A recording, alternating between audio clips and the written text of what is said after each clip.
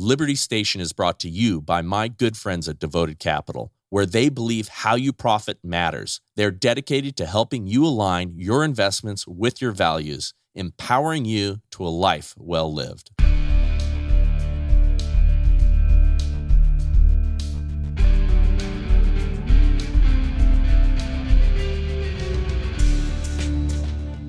Welcome to the Bryce Eddy Show on Liberty Station, where we are a threat to the Great Reset. And today, I have a real, actual journalist on the program, Anthony the Killer Cabasa.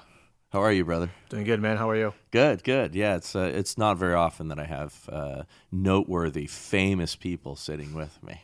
You're killing it, man. Thank you, man. I appreciate it. Yeah, it's been good. Independent journalism started 2017. Just trying to teach people what's really going out there. Fake news is rampant nowadays. Yeah. So you got to get those go-getting journalists that are not swayed by bias or personal opinion, and you're just like, no. I'm going to show you what it's now, really about. You were also out there adventuring on the front lines, like Jorge Ventura and some of those guys too, getting all the hot takes and putting yourself in danger. Oh yeah, always. Yeah. I covered the 2020 riots, the entire summer. I was out there in Portland, Minneapolis, DC, Los Angeles here. That's kind of how I actually built kind of a large following, especially on Instagram. And the reason for it is because there was, mostly everyone was traveling to Portland, which was the hot spot for all the riots and stuff. Right. But I was the one that my wife was like, please don't leave. Times are crazy. Yeah. So I'm like, okay, well then I'll just cover Los Angeles. It's pretty crazy enough. So I stayed local, and then I got to meet a lot of law enforcement, and then them and their spouses started following me. Just going live and showing the mayhem out there. Well, between you, Jorge, Drew Hernandez, all that stuff. So, no white guys out there being brave? Did the white guys lose all their courage, man? How to get Bill Malugan's out there. Oh, yeah, that's true. He's kind of leading the pack, man, Yeah, no, that's true. All right.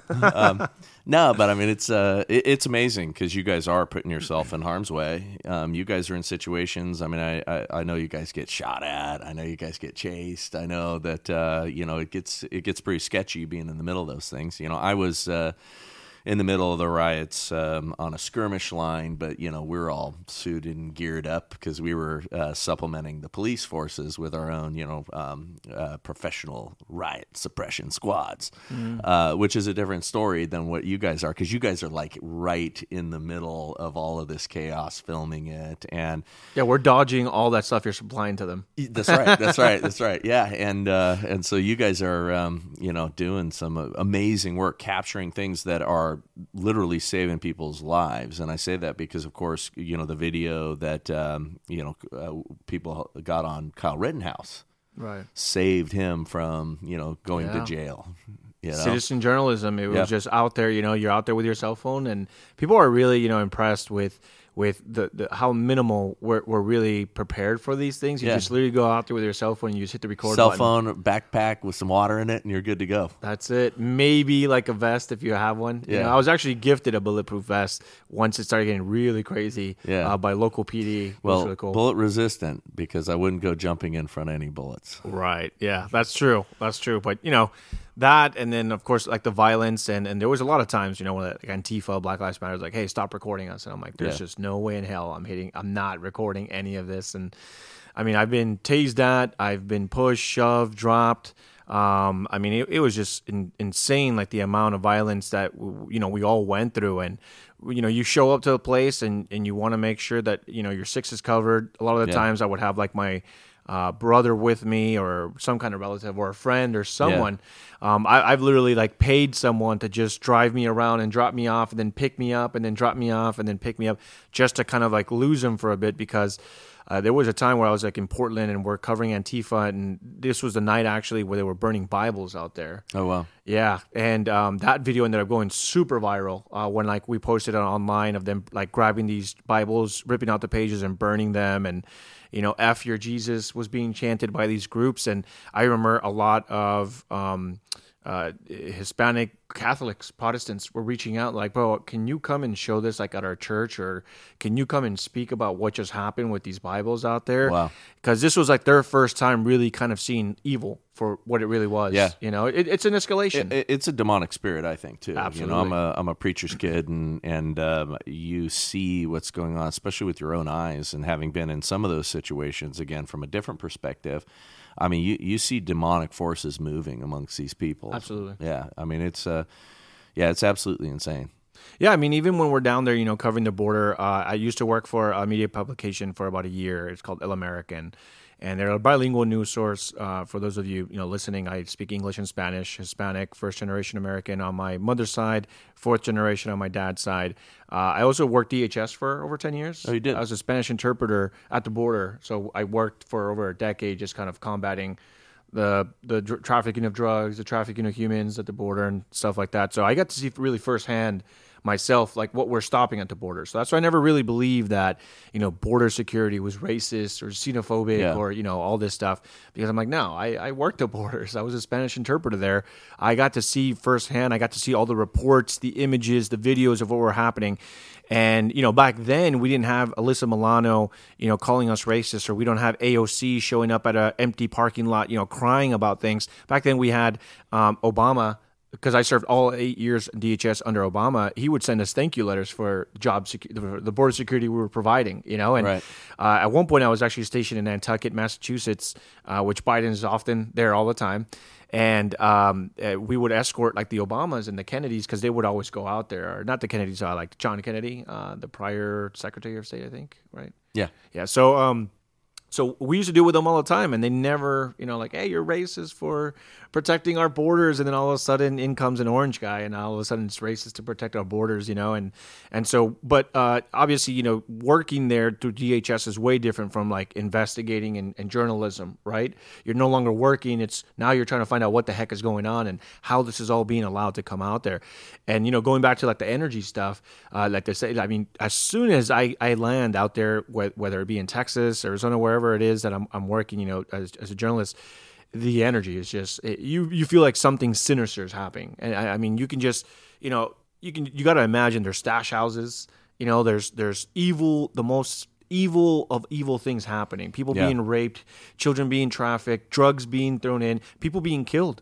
And you just feel that you go down there and it's like the cloud, like overshadow, or overcast rather. And you just feel it. You're like, oh man, like I feel like I need like constant prayer while I'm down here. Cause the things that are happening and the things that the Border Patrol are telling me they see on the regular, I've bumped into even like other citizen journalists that are out there and they're like, dude, we got video of like people being like raped. Yeah. And like, you want to see it? I'm like, no, I don't want to see like that. I'm already like, my mind is like, man, how am I going to deal with this trip, and trying to report what I can, and then what do we need to censor out, It's pretty crazy stuff out there. Yeah, it's a mess. I mean, we cut a lot of that. I was in the Border Battle documentary, and we went down there and bedded with the sheriffs, and some of the things that we saw, horrific. And there's a lot of things that couldn't make the final cut. For that reason. But yeah, I mean, the rape trees, women's underwear hanging in the sun, all that stuff, shackles, just horrific. That's so interesting that you just brought that up, because I was actually going to bring that up, and I was hoping for a moment to tell you about the rape trees. So when I went down there, the Border Patrol, pulled us aside. And he's like, hey, man, like, if you guys want images and videos of what we really have, like, you guys need to be showing people how serious this is. This isn't just like, a few women being smuggled every day, or, a pound of cocaine here and there. Like, this is some serious stuff. And when they showed us about the rape trees, I actually published an article. I was probably one of the first ones that published an article with the actual images of the rape trees, and like, the women's garments and all that stuff, and the story behind it. And what's that leftist organization that is it called Media Matters? Yeah.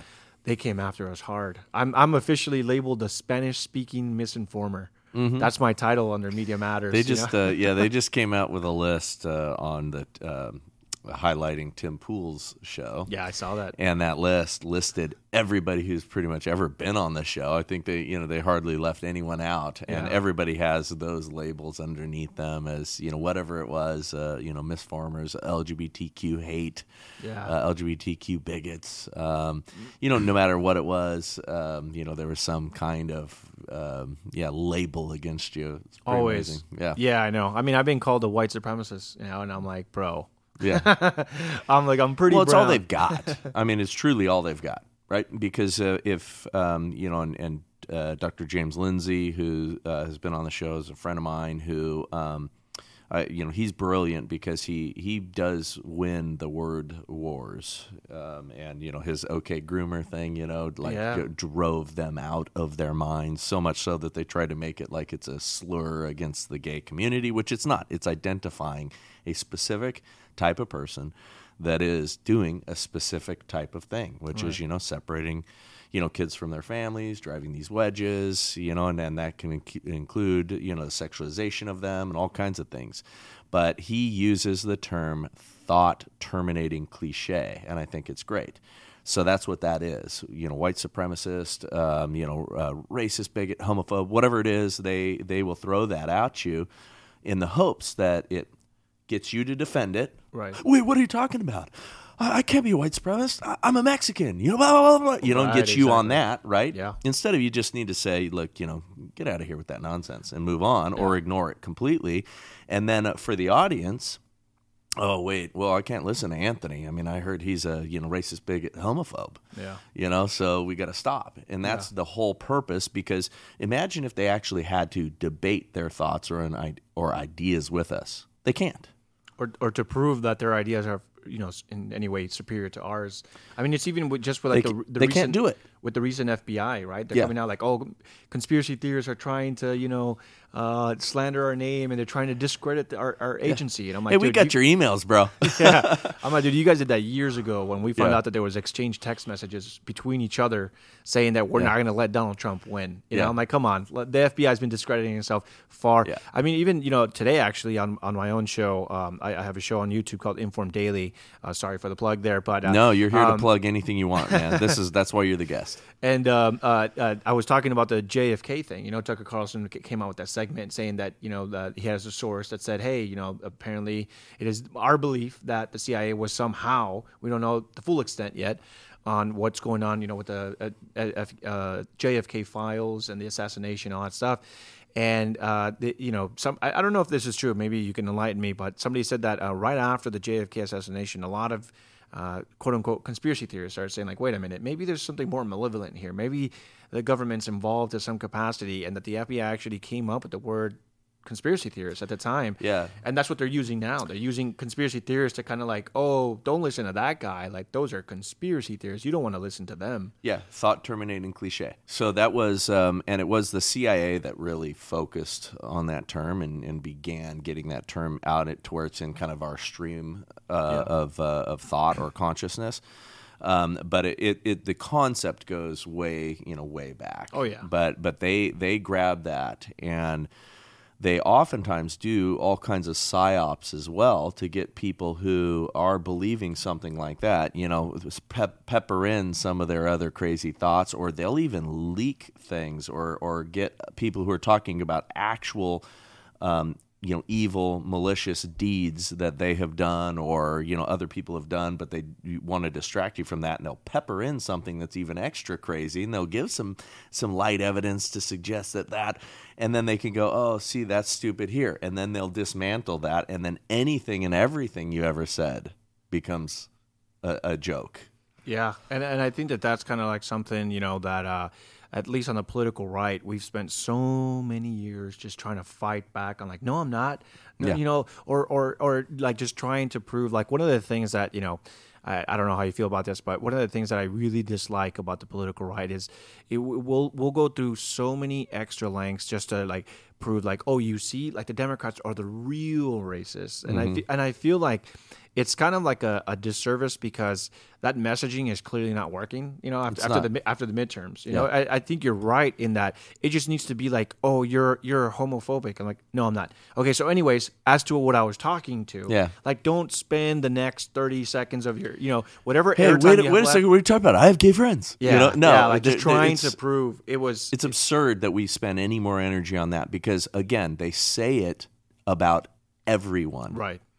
They, there's no better time, by the way, to be an actual racist or an actual homophobe or an actual whatever, because man, everybody's called that. So you can actually be that person in this day and age, and be a creep and be something that is abhorrent and just fall right into it. Right. Be out there open with it because they have destroyed these terms. Actually, they don't mean anything anymore. When people want to call me like, "Oh, you're a Nazi because you believe that we should have secure borders," and blah blah blah, and I'm like, this makes zero sense. Like, I don't even know what that means. Well, they've anymore. neutered the actual term Nazi, right. which means something, and it was a horrible thing, and they've again they're devaluing all of these actual terms because they're idiots. Yeah, and I think you're right. It's no better time to be a Nazi, homophobe, racist. You can hide in plain sight now. Yeah. Yeah, it's just nuts, man. And you're right. It's like a word of wars. And I'm glad that we're I see it now. I was just at AmFest. You were at AmFest. I see it now where like the political right's kind of finally moving past that stage, I feel. And it's like now, like, okay, now we actually need to move in the direction of like, let's look at policies. What can we do to make America better? What is 2024 going to look like? How do we hit the ground game? How do we get into ballot harvesting? How do we get into winning elections? How do we get into actually winning? Because I just feel like we've been on defense for so long, like just playing defense, playing catch up with everything that's happening. Well, I agree with you. I'm not happy with the political right. I'm not happy with the politicians on the right. I think the Republican Party has utterly failed, which is why I'm supporting Harmeet Dillon for RNC chair, because you need a major shakeup and you need major transformation of the game plan. You need better strategy, all of those sort of things. And I do see some momentum on our side. Right. Real warriors are coming in and saying, okay, we're done with this craziness. Let's focus on playing the game to win, not just being gracious losers. Dennis Prager says it famously that there's the evil party and the stupid party, and I'm a member of the stupid party. And we have been so dumb on so many of these things, including in this most recent election, by not running the best candidates in the as many cases as possible, focusing on the voting day of and things like that, rather than playing the game as it is currently defined. And I've been because I'm a mixed martial artist, I've been talking about it. Like we're wanting to be old timey boxers, right? Because that's traditional, that's how it should be. And here we're doing this, and then we're getting kicked in the head and thrown to the ground. Yeah, absolutely. And I think that I forget who said it on Twitter. It might have been Pedro Gonzalez of Chronicles Magazine, where he said that the point of conservatism was meant to kind of conserve the fundamental ideas. A lot of it based out of Christianity foundations. Going back to Edmund Burke Foundation and all that stuff, in the originality of conservatism. But it shouldn't mean that we cannot progress forward with new ideas, fresh ideas on how to win modern day fights, because we're so stuck in the old timey ways of doing things that we refuse to adapt with what's really happening. And I see these elections, for example. I see the Harmeet Dillons, which I also support. I was at a private phone call with her and a couple other like influencers online, and just kind of hearing her ideas, like fresh ideas, and like, okay, how can we actually win? And I definitely think she has what it takes. But you got to look at the people. Just today, for example, posting the video of Mitch McConnell saying that the number one priority for Republicans is to support Ukraine. And they just passed that 1.7 trillion omnibus bills. It's the uniparty. Yeah. And you have moderates, you have leftists. I was listening to Tim Pool on the way over here. He's one of my favorite podcasters. I just think he's very great. Analytical, having that centrist point of view, or like that libertarian kind of centrist. It makes me want to debate, and so like it makes me think differently because I have my conservative set of beliefs. And then so hearing someone very intellectual like Tim Cass or Tim Pool that's not necessarily Christian and also not politically right at all, Right. Although people want to label him that Well, Nazi because he's far starting right. to make sense, Right. and he's not afraid to have any voice really on his program. Right. And what's funny is people will go, "Oh yeah, all he has is these right wingers on." It's because right wingers will go out there and talk about their ideas. Correct. The left doesn't do it. No, they don't. Again, because their ideas are not winners. And that's what Tim Pool says. He's like, I've invited a lot of leftists, but they refuse to come on the show. And again, and I've seen this even just here, like in California. I live in Los Angeles County. I've debated people, whether it's online, a live stream or on campus or whatever it may be. I was actually just at UC Santa Barbara, for example, and I was giving a speech with Jorge Ventura. We were talking about the border crisis, and we were showing them videos, we were showing images, we were showing the rape trees, all that stuff, and we were educating them. And, it was a pretty diverse group of students out there. But, the organizers told us, like, hey, man, it's kind of like a left-leaning, school out here, but, I mean, it's California, right? Yeah. But there was Everything leans left. Yeah, everything. And a lot of the students had a lot of questions like, oh, well, how do we say this without sounding racist? Or how is it that you here you are, two Hispanics, son of immigrants, and you're out here combating, misinformation and wanting border security. How can you come to that sense or whatever? And it's like, look, because at the end of the day, what illegal immigration is, it's modern day slavery. Yeah. And I combat this with a lot of leftist Hispanics, a lot of these progressive Hispanics. They call themselves socialists. They call themselves Bernie bros, whatever it might be. And it's like, oh, no, we should have, open borders and whoever wants to come. And, Chuck Schumer just recently said, we need millions of immigrants because American birth rates have declined. I'm like, well, because you're selling abortion as a contraceptive. Yeah. Maybe we wouldn't have low birth rates if you encourage and incentivize the American family. This is why I like Blake Masters out of Arizona personally, Blake was great. because he was just saying look, we need more families, we need people having more children, more American families having children, and we need to go back to a time in America where a single parent income could support the family. We need to start chipping away at the things that made corporationism, not capitalism, and we need to allow the American family to thrive. Do you know whom you're voting for? With every product you buy and every dollar you spend, you are casting your vote. Devoted Capital offers values-based investing portfolios that are designed to help you reach your financial goals, all the while making a positive impact on your life and the world around you. They are dedicated to educating, engaging, and empowering you to be wise with your investments and to equip you to be knowledgeable with your vote. Visit their website at devotedcapital.com to learn more about values-based investing or dial 805-372-0821 to speak to your values investor advocate today. Investment advisory services offered through Alliance Advisory and Securities, LLC, a registered investment advisor. And it could sound scary, it is kind of a populist message. It could sound scary for, like a lot of libertarians because they're like, oh, I'm sure this is going to require some kind of welfare and this is that. But the thing is, you got to adapt to the times. You got to combat the ideas because Michael Knowles said it at the National Conservatism event. I think this was 2 years ago. He said the Republican Party, and Dennis Prager said it nice too, the party of stupid.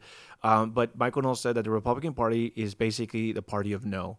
The Democrats propose ideas, and Republicans, all they say is no. And they say, hey, our running message is vote for us because we're not them. But it's but where are the ideas? What are our ideas? That's right. Well, I like your first one, and you heard it, guys, here on this show. Anthony Cabasa is saying, get busy. Yeah. Have some kids. No, hey, I'm on number 3 already. So. Right on. Amen. Yeah. Well, I stopped at 3. My kids are a little bit older because I'm a little bit older. But no, it's a wonderful, important thing. But you're right. We don't describe in a compelling fashion our ideas. Now, that's why I do like Charlie and Turning Point and what they're doing because they are working to do that. And that's what AmFest was all about, of people coming up there and saying, okay, here is what we believe, and here are our values, and here's why they do work. The border issue and why people think that it's a... come on, open borders. It's, why do we have to have these artificial constructs? Why do we have it's just a line and it means nothing and people should be able to go all over? Well, that's obviously a central authority desire, right? Because somebody's going to run it all. right? The globalist desire. And the globalists want us to not have sovereign nations because they can control us if we are not sovereign nations. We want sovereignty over not just ourselves, our families, our communities, but our nations, because that provides us all with strength. You don't like what these people are doing over here, you can go over there and be a part of what they've got going on. And we're moving further and further away from where do we go? You're going to get to a point where there's nowhere to go if we lose our sovereignty here. Yeah, absolutely. And I think that it is important, for a nation to have, something that ties us together. I think, there's a company out there that's called 912, and it's basically what it encompasses is the day after 9/11, right? And so it's like we need to remember like the day after 9/11 how our community came together. When you had, Rudy Giuliani, who was America's mayor at the time, come out to a baseball field, nobody booed him. Nobody said, oh, this guy, he's a Democrat or he's a Republican. People were just proud to be American. There was that honor of being an American, what it meant. And unfortunately, what I see with, globalism and what I see with wanting to destroy what America is or trying to say, it's not a Christian nation, et cetera, or that there's, America is a place where you can be whatever you want. Just Zelensky last night was talking about, what Ukraine really represents. And when he was talking about Ukraine, he was just kind of talking about faith in the people and faith in ourselves and faith in this. I don't remember ever him saying kind of like faith in God. No. But I think to myself, this is America. You here we are, and maybe we can debate it. Maybe people at home or who are listening might not agree with this, but I do believe that we were always founded as a Christian nation, right? And we had Christian founders, and that is, people sometimes I think even mistakenly say like, oh, well, there's freedom of religion. So how do you say that? And I forget which founder it was that said that the Constitution was basically meant to be just in the hands or to be upheld by a Christian people. Outside of a Christian people, it's immoral. Yeah, it won't make any sense. It's outside of a moral people's. Right. It won't exist is the concept. And I both of us are screwing up the quote a little bit, but it is, it's inadequate for anyone other than a moral people or something like that. And that is true. And what the people who oppose that idea of us being a Christian nation, which we are a Christian nation, believe that, number one, that means we'd be extra oppressive against them, which is not true because liberty is a Christian concept.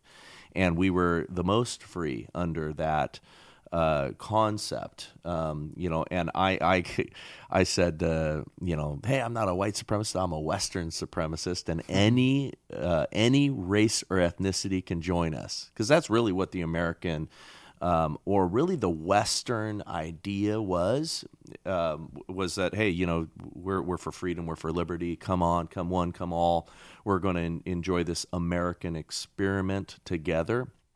And again, we made mistakes, but we also sowed the seeds for the destruction of those mistakes, like slavery and things like that, by creating our Constitution, all those things. It had embedded within it slavery's demise.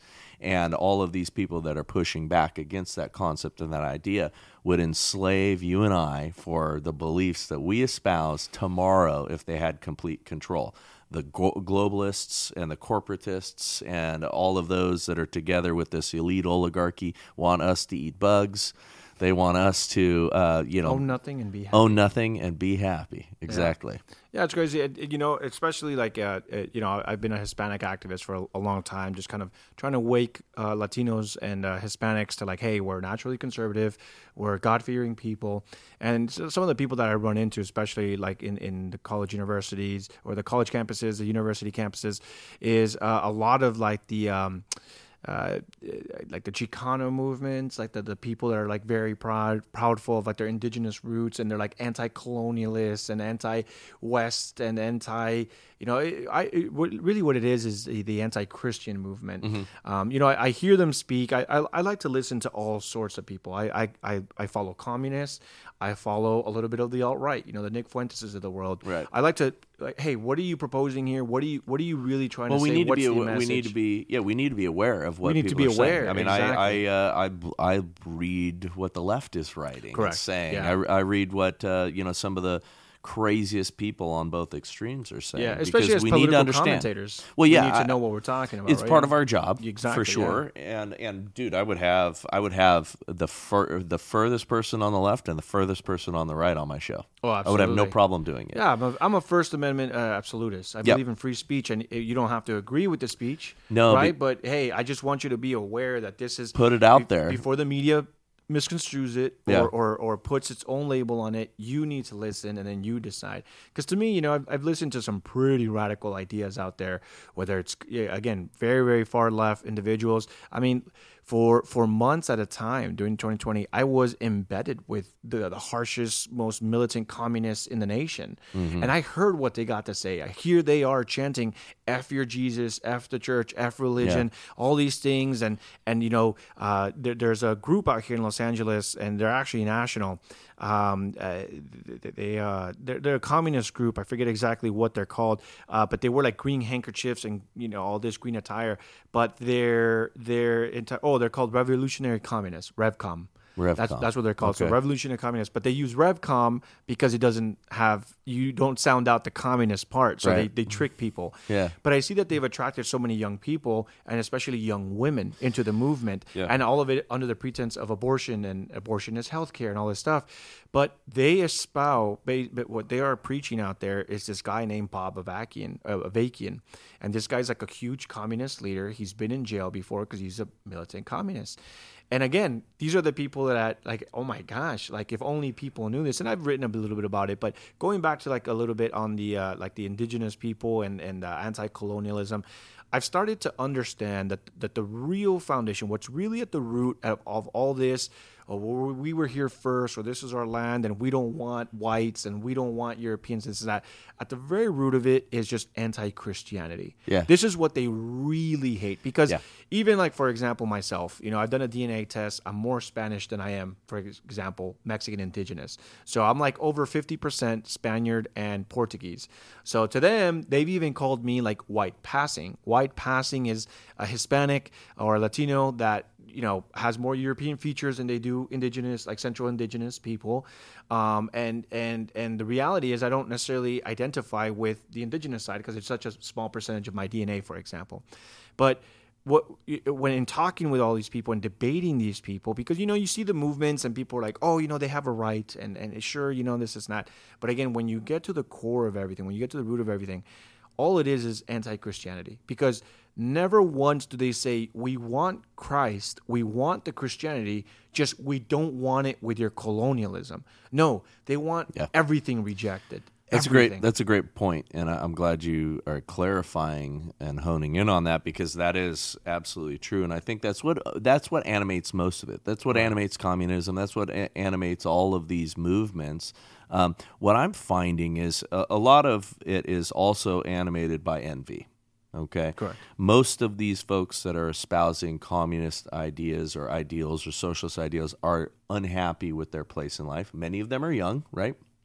You said a bunch of them were also, you know, young women, right? Mm-hmm. So it was a singular issue that they were, you know, buying into, that they thought would be solved by this problem, or by that answer. They are looking at people who are getting after it in life, attaining some kind of material success or popularity or whatever it is, and they're jealous. They've got a little bit of that, like, you guys, you people, blah, blah. Because I've seen it in, young people, even in, family members and things that have gone sideways for a little bit. It all seems to be animated by that spirit of envy, spirit of jealousy, spirit of greed. They have something, I don't have it. It's unfair. The world is not right. Yeah. But if I was in charge, I'd make it right. Well, that's what really it boils down to, is they want to be in charge. It's a lot of people say, like, hey man, like, as Christians, maybe we shouldn't vote. I think Christ would just want everyone just kind of doing their own thing and live and let live. And, right. And to me, it's just like, look, man, it's rule or be ruled. That's the reality of things. Amen. Because what these people have in common is the absence of God. That's where greed comes in, envy comes in, the anger comes in. And so they need something to kind of centralize all their ideas and hey, where do our ideas come from, and where can we, put this power into so that we can rule over our enemies, the people that we really hate, right? Well, it's government. So that's why, people always tell me all the time, like, oh, the reason why the left wins is because they stay united, and I'm like, well, that could be a good thing and a bad thing. It could be good for them because, hey, there's unity and, it doesn't matter how bad the Democrat is, Fetterman, it could be a good case in point, like, guys, do you really want this guy making decisions at the highest level of government? But they're like, we elected Fetterman because I just want to be able to say that we beat you. It's not that we think that he's the better guy. It's not that Oz was that bad, which, in my personal opinion, I don't know how you feel about the guy. I don't think he was the best candidate. I don't think so either. And that's just not my opinion as an LA commentator. That's like because I've talked to the people there, right? Like that's what journalism is. You got to go and find out. So I know people from Pennsylvania that said, "Oh, dude, there's no way this guy is going to." Yeah, I met the guy that was running against him for it. I'm forgetting his name all of a sudden, but he'd worked for Ray Dalio's company and as the CEO, and of course, very wealthy, very smart. Not, maybe not as conservative as I would have liked him. A little bit more of a moderate Republican guy, but he was, pretty consistent. I think he would have been a far better leader. And yet we picked Oz, because I guess a celebrity. But this guy would have won. I'm pretty convinced he would have been far more disciplined. Wouldn't have made the same errors on the campaign trail, and I think would have drawn more people in than Oz ever could. Absolutely, and I mean, just going back to so for them, the left, the godless people, government is their god. Yeah, and that's why they have to win it, because they have to again. For a lot of people, tuned in, listening, it can sound scary to say these words like, "Oh, rule or be ruled." Like, "Oh no," It's the truth. But that's absolutely. And true. you want a benevolent ruler who has liberty and things along those lines as the meritocracy, all those things. You want those as their central tenets and as their animating guidelines. You don't want somebody who wants to forcibly even things out. And by the way, news for you kids that are believing that communism is the answer and you're running around with the Antifa crowd and all that stuff, you guys will never be in charge.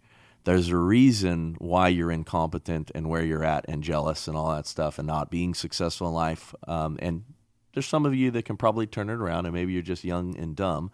But the majority of you will never be in charge. You will, if not, be lined up against the wall and shot when the globalists come to power. Yeah. You will be cast away. You will not own anything, and you will not be happy.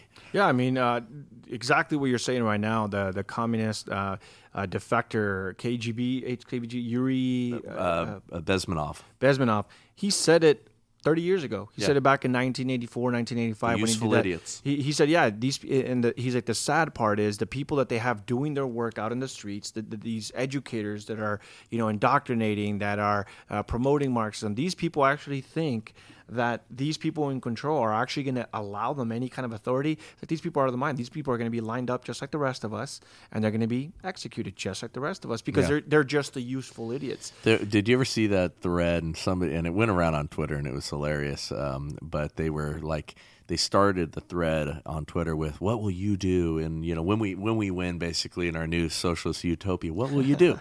And people were like commenting, "Well, I'm going to paint on my farm," and different things. And somebody commented, "Oh, on your farm?" On your farm, yeah. You mean our farm? Yeah, but I saw that one, yeah. But I mean, I thought it was hilarious because if you read through this, I mean, there were some real gems. That's the only one that I remember at this point. But there were some real gems because they thought that all of a sudden they're going to have this amazing life of leisure and get to, pursue their poetry and write their music and, they're gonna have a wonderful life ahead of them when they win. And the truth is no, they're gonna be sent to the gulags. Right. There is no beautiful society. There is no future. There is nothing without God. And if these people think that a godless, secular government is the answer, like just look at where we're headed. Yeah. It's becoming more secular. It's because you're going to be a corporate slave. That's exactly what it is, and that's why even going back to the open border crisis, it's modern day slavery that corporations get to exploit, because you have these corporations that are able to hire through loopholes or whatever the case might be, these low wage workers that are willing to come in, do the work for a third of whatever it is. And Jorge Ventura, I don't know if you've had him on the show yet. You have, okay? Yeah. Did he talk to you about like the cartel, like the drug farms out here in California and all that stuff? Yeah. I mean, so if you are an illegal immigrant that wants to come to work in the United States and you don't have enough money, then you come to America, you will be sent to a job of their choosing, and then you got to pay that money off. Yeah, it's indentured servitude, human trafficking. That's slavery trafficking. We think of the sex trafficking a lot, which is certainly a big part of it all. Part of it, yeah. But no, there's a ton of that, like indentured servants. It's modern day slavery. Look, I'm going to admit something. I'm a terrible gift giver, but not this year, because my friends at Good Ranchers are making it easy to give the gift of meat. This is actually a great idea. In fact, a hard economic year for most has caused essential gifts to be more needed and wanted than ever. Fortunately, you can easily give the most essential gift of all this year, delicious meat. Good Ranchers has gift boxes and gift cards so that you can give America's best meat and seafood this Christmas. With discounts on orders of 5 boxes or more, you can save on gifts for the whole family or your business. When you give someone a box of Good Ranchers, you're gifting them more than the best meat they've ever had. You're giving a true steakhouse experience. With 100% American, USDA prime, and upper choice cuts of beef, chicken, and seafood, you're sure to beat out the new socks and re-gifted candles for the best gift of the year. Head on over to goodranchers.com and use code LIBERTY at checkout for $35 off your delicious gift of meat. If you know someone that likes meat, then you know someone who will love Good Ranchers. Your gift goes further with them because they take the premium price out of premium meats. Go to goodranchers.com and find the perfect box for you or a loved one in their curated selection of hand-trimmed meat and seafood. Give the best meat in America, support local U.S. farms, and get $35 off your essential gift with my code LIBERTY today. Good Ranchers, American meat delivered. Project Veritas just exposed that. I don't know if you saw that video of this section. I just saw a quick clip of it. Yeah. Yeah. So basically, Project Veritas did a really great expose. If you guys don't follow them, I highly recommend that you follow them, because they do really good undercover work, and they kind of expose that there's these child prostitutes, these girls that are immigrants, and they're asking them like, hey, how did you get into the United States? It's like, well, there was this woman that claims to be my aunt. She said that she's known me since I was 2, but I don't really remember her. And again, this is all bought and paid for by the cartel. They already have these fake families in place in the United States. They control many of our desert cities. They terrify the politicians there, and they are in charge. They big players in the Democrat Party in Arizona. They're backing a lot of those candidates with money. They're doing all kinds of things to ensure. I'd said to Carrie Lake at dinner in Mar-a-Lago that, hey, it wasn't just the left against, or the liberals, or the Democrat Party against Carrie Lake. It was the state apparatus and the cartels and everything, because she would have exposed a lot. Yeah, absolutely. And of course, these are the things that really a lot of people don't talk about. These are the things that are happening behind the scenes, outside of like watching the videos of thousands and thousands of people coming across the border.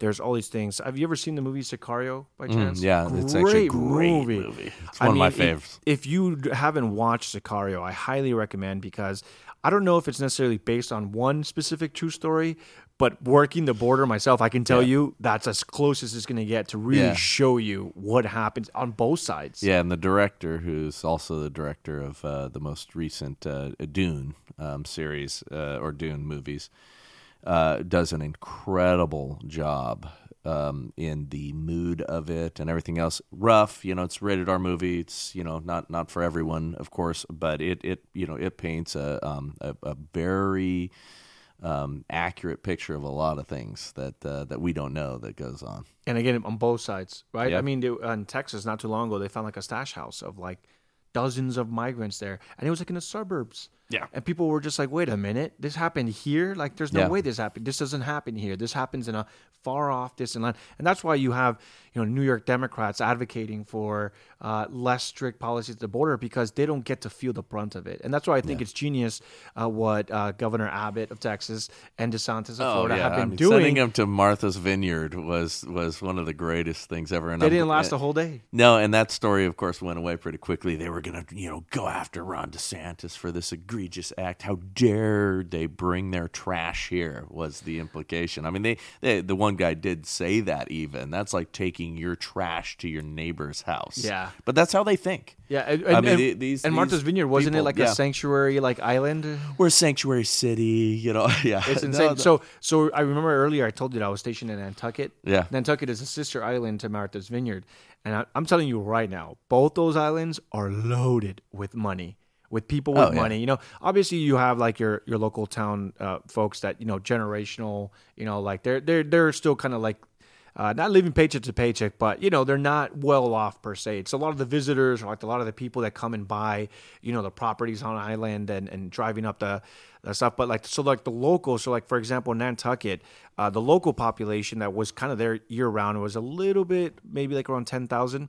But then during the summer, like during the good seasons, all the rich people came back onto the island, because now you don't have to worry about the nor'easters and the winter and all that stuff. And it was closer to 100,000. And that's, some of the tourists, all that stuff. And there was money to be made. Oh, yeah. Lots of money to be made. So when I heard that Martha's Vineyard folks were saying like, oh, we just don't have the money to keep these people here. We just don't have the resources. I mean, you don't understand how desperate our situation is here. Yeah. Oh, yeah. We don't understand the people living in Los Angeles next to homeless people everywhere, because we'll dump them off in down. Texas instead. It's just insane. And so, praises to Governor Abbott for shipping him off to New York City, to Martha's Vineyard, all these places, because, I mean, I remember when there was like one busload that got sent to Kamala Harris's house out there, and then like the police were sent out to protect the fence. The Naval Observatory where the vice president It's so crazy. lives. And I'm like, so walls do work, because they're not able to get inside her house. Wow, that doesn't sound right, Anthony. It's just hypocrisy. And again, like what I aim to do is to teach these young Latinos, Hispanics, is all of this is a lie. Open borders is a lie. The fact that you think that it's humanitarian, that it is good to allow people to be trafficked into the United States.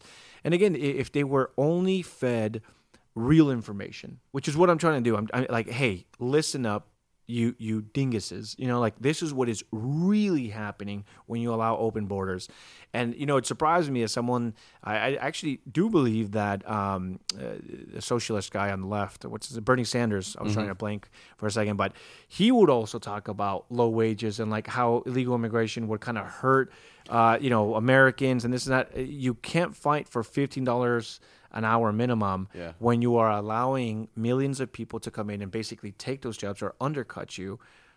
Well, Bernie, and I'm not a Bernie bro, but I'll give him his due. He was anti-establishment, right? He was anti the current uniparty establishment in a lot of his ideas before they brought him to heel. Right. And they did. After they stole it from him twice. They stole it from him. And then this guy just took a sack of money and just went on his way. Yep. I just can't believe. And what's interesting about that is when I got out of the military in 2017, I went back to school, and I definitely felt like Adam Sandler. What branch did you serve? Coast Guard. What was your MOS? I was a cook. Oh, right on. That's what I did. But that's where, so Coast Guard is part of DHS. Yeah. And that's what I meant earlier, like working with DHS and stuff. Okay, got it. But not only was I just a cook, because never do you only have one job in the military, right? No, you get voluntold to do all sorts of things. All sorts of things. You have like 15 titles. But one of them was when I was working down there, rescue swimmer, Spanish interpreter at the border, apprehending, part of the boarding team that, apprehends migrants and stuff like that. And then we brought them back into the boat, and then we fed them, And so that's why it was really it's astounding to me to hear that Border Patrol agents are cruel, that DHS employees are cruel, because I was a DHS employee. I worked with the military. We apprehended them. Never once in my 10 plus years of handling migrants or dealing with migrants or apprehensions, never once did I ever see I mean, not even like jokes between friends, like, oh, did you see that one? Or, oh man, look at that guy, or look at, never, ever, always professional, always courteous. We treated them with respect, first aid whenever it was needed. And we fed them all the time. I was a cook. I know. No, you know? I mean those guys are great. Super demoralized, because I mean my experience with the border guys and DHS is all based on Yuma and Texas border, and those guys are not allowed to do their job. They are just absolutely beside themselves, being truly blocked from doing the whole purpose that they have. And you saw it, that one Project Veritas video where they interviewed the guy and he just said, yeah, I'm just a shuttle service these days. Yeah. When I went down there, one of the Border Patrol agents said, I'm a Walmart greeter. Yeah. Now they privately, man, they'll tell you all kinds of things. Oh, you yeah. know? And of course in the Border Battle docuseries, we got them to anonymously say a bunch on camera. Yeah. And yeah, I mean, these guys are, again, demoralized, bummed out, because they've got the skills, if we had the will, to effectively manage our border. Yeah, and to anyone listening, what we need more of nowadays, and you don't have to reach out to me, you can reach out to you or whoever, is we need more whistleblowers. We need more people that are working within these agencies to come forward and tell their story. Something that that's your job, man. You're the journalist. For sure. I just do the talk show thing. Hey, I mean, whoever they feel comfortable. There's people that reach out to like Jack Poso, people that reach out to. It could be anyone. It's true. Just, it's true. Anyone with the platform, even. Yeah, because we also know where to go to get you the the audience that needs to know those things, and also help you to navigate that, because I know that's a lot of the challenge, and this is where Project Veritas does an amazing job. They take care of those people, right? Absolutely, the people that are willing to do that and blow the whistle big time, who are going to lose everything. They make sure they don't lose everything. That's what help we need support more them. of. We need the political right to say, if you're willing to risk it all, the way we have, the way we are in public. And, here I am political commentating. I'm a Hispanic in Los Angeles. You think that after politically commentating as a right-winger, I'm just going to be able to go back out there and get a regular job? They're going to type me up on the internet one day and be like, wait a minute, this guy's a Nazi. We can't hire a Nazi. This guy's a white supremacist Nazi. We can't hire him. No, yeah, but it's one of those things. I mean, I remember at the height of the pandemic, I had a lot of teachers that were whistleblowing, and I would tell them and they would tell me look, they're not being genuine. They're not spending the money, the pandemic money, the right way. They're not putting in new ventilation systems for the students. This is what they're, and I'm like, you need to come forward and say that. It was a windfall for them. Yeah. And the thing I will say is that, especially if you're listening and you are witnessing evil and you are a Christian, it is your duty to come out and speak forward. You cannot say, Amen. I fear the government. I fear, for example, I remember, and you might disagree with this, I don't know, but I made this point on my show. And, people were, when the whole Kari Lake thing was going on and they were certifying the election, there was one, I guess, board that Katie Hobbs was threatening. And one man, I forget what his name is, he said, I only certified it because I was threatened with jail time. And, people wanted me to make a big deal of this, oh, look at what Katie Hobbs is doing. And I say this to people, and again, this is where people, I'm like, I am not surprised by the lengths that Katie Hobbs took to threaten people. I'm more shocked that you have these board of supervisors or these people that call themselves Christians, that call themselves faithful to God, that bent the knee to Katie Hobbs' threats. I mean, persecution, this is what we will always fear for speaking the truth. Yeah. I was more angry at the people bending the knee and saying, all right, fine, I'm going to go ahead and certify, but I don't like this. I'm like, dude, go to jail if you have to. When are we finally going to start realizing that we will be persecuted for doing what is right, whether that's speaking out in truth or saying, you know what, I don't feel comfortable. I'm looking at the evidence. I'm not going to certify this election, because you have to be so convicted to make a statement like that. You can't just make a bogus statement like, oh, I believe that, there was something wrong here, but I'm just going to certify because I don't want to go to jail. Like, we need more men. We need more Christians to rise up and say, I do not fear government. I do not fear tyranny. I do not fear incarceration. It is written in the Bible that I will face persecution for doing what is right. Amen. My time has come now. Amen. And I must speak out. No, that's great. And the truth is, we are going to be persecuted and prosecuted one way or another. You might as well do it when it's pretty mild now to stop the stuff that's coming further down the road. And I've talked to even some warrior type guys that are less afraid to run into a hail of bullets than they are to be canceled. Right. And you're right. Christians need to be standing up, and men specifically need to be standing up. You could not be more correct there, sir. Yeah, it's just, and it needs to happen everywhere, and I get it. It's not easy, I know, I'm sure a lot of locals here that lost their jobs during the pandemic. And to me, those people are heroes. The people that stood all throughout, you had, I interviewed firefighters that their wife was in healthcare. They got fired. And then now the firefighter department was threatening them. And they're like, okay, if both of our salaries have to go for standing up for what is right, then that is what we will do. And I'm like, dude, those are the real heroes. Like the people that are willing to risk it all. And now look at where we are. Now we're looking back. And now you got, what is it? The New York Times saying like, oh, if only we had worked out just a little bit more, or if people that exercise just even 10 minutes a day, you would have avoided a severe case. Hey, the sun actually increases vitamin D levels, which are good for the immune system? Yeah, no kidding. Yeah, and that's why they closed down the trails and the parks and the gyms. I mean, we are finally being vindicated. We stood, true to God in our faith, and we said, we're not going to do this because, and look, I know a lot of Christians that, took the jab or whatever. And that's, it's not about that. It's just, if you really feel convicted that you are being wronged or that what is happening is tyranny, then you have to stand by that conviction. Because if you don't stand by that conviction, then you don't really stand for anything, because you're saying to yourself, I know this is wrong, but I'm going to give in anyway. Yeah. I have faith in God, but I don't want to be punished. Like, oh, I have faith that God will take care of me, but maybe this is the one time he can't really help me out here, But listen, a lot of people got fired. I don't know any of those people that have died because of poverty or that are out living in the street.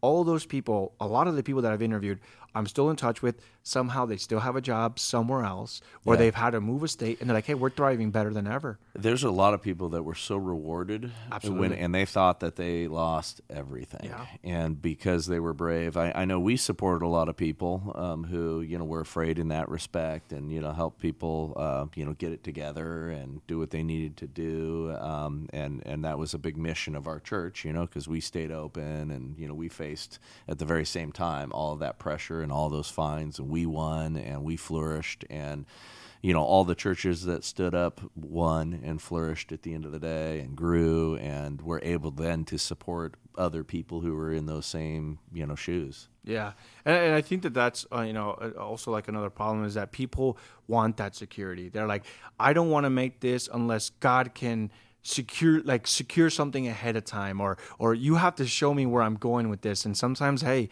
you know what? My wife, she lost her healthcare job. My mom lost her healthcare job. My mom was forced retired. They threatened her to fire her, even though she had a religious exemption. The entire time, she's like, I succumb only to God. I listen to Him. And if I feel this heavy about this decision, and I know that it's right, I'm going to stand by it, and I trust God. And they ended up screwing her at the end, and they ended up, with their pension and stuff like that. We're still fighting all of that. And now we're finding out that, California is going to take a large chunk of her pension.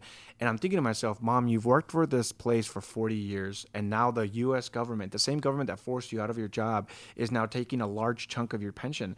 Aren't you angry? I mean, I was just boiling inside. I was just like, Mom, you've been here for so long, and you worked at this company, and they wronged you. They kicked you to the curb. They don't care about you. They replaced you already with someone younger. Like, you don't feel anger that now the same government that fired you is now taking it? And she's like, I've always trusted God. That doesn't mean anything to me. Amen. And I'm just like, dang, I still have a lot of Convicting. learning to do. Yeah. Convicting. I'm like, man, like here I am feeling like I have this righteous anger and hey, I'm not one that, lost my job or anything like that, but it does kind of, lean back, because when I left the military, it was at 11 years, and people were like, bro, you are crazy for leaving at 11. You're an E6. You're about to make E7. That's when you get your anchors. Like you're going to be a chief now. You've got it. You don't have to worry. Like the workload goes downhill. Responsibility always goes up, but at least you won't be like the cook, like that grunt in there, like Monday to Friday, cooking this is not. It's like, why would you leave job security? Yeah, and you're right, Why because I'd rather run around Portland filming Antifa getting shot at. Yeah, no.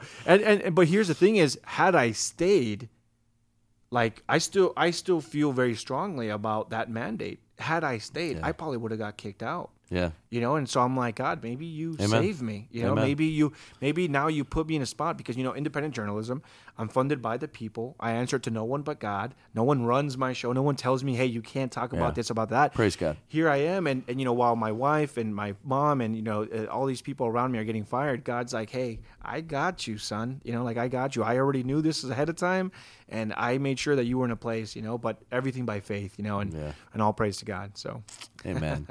Well, hey, so how do we support you? How do we follow you? How do people make sure you're out there still able to do this? Yeah, I mean, Trump just decided he's going to run again. I'm sure that's going to drive the left even mad, and they'll be out there again. So I'll be out there filming. But all my work is independent. If you go to just informwithanthony.com, you can find all my socials there. On Instagram, that's like my largest platform. It's at Inform with Anthony. Everything is basically Inform with Anthony. YouTube, I have a daily segment there. We talk about news. Try to keep it short, just straight to the news. And all the links to support me, patreon.com /Inform with Anthony. Everything is, believe it or not, man, the people are so generous. I mean, when you stand for something, people are ready to support that, and people know me around here, police departments, all the people, so they're very gratuitous, and so I'm just thankful to God. But yeah, that's where you can follow me, socials. Yeah, that's awesome. That's amazing. Well, yeah, I think you're going to be busy because you know what they're trying to do right now, and I hope nothing like this happens, but they are working so hard to create what James Lindsay is calling the drag Floyd situation. They want to have George Floyd. They want to be able to do that within the transgender community, right? And so that they can blame it all on us, and all the stochastic terrorists who are saying don't trans the kids. Yeah, they want to do that and use that as an excuse to pop off again, and we'll see if some of them sweet George Soros bucks are flowing again, because we saw in the middle of all this, we had guys embedded with them, and we saw money being exchanged and directions given. And I saw it myself. Yeah, and people.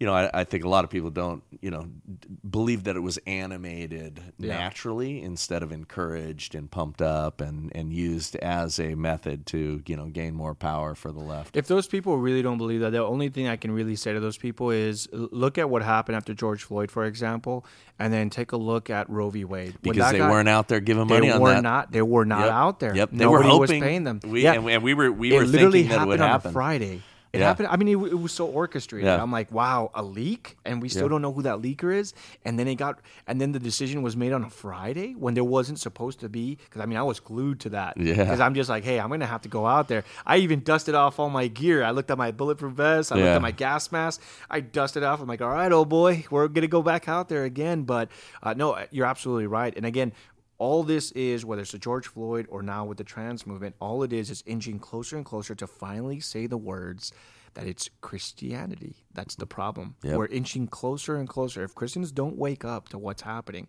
the agenda that is set forth, this globalism, these WEF players, you got to nail. Christians are going to find themselves in hey, maybe I should have fought harder when it was easy to do so, so. Well, you got it wired, man.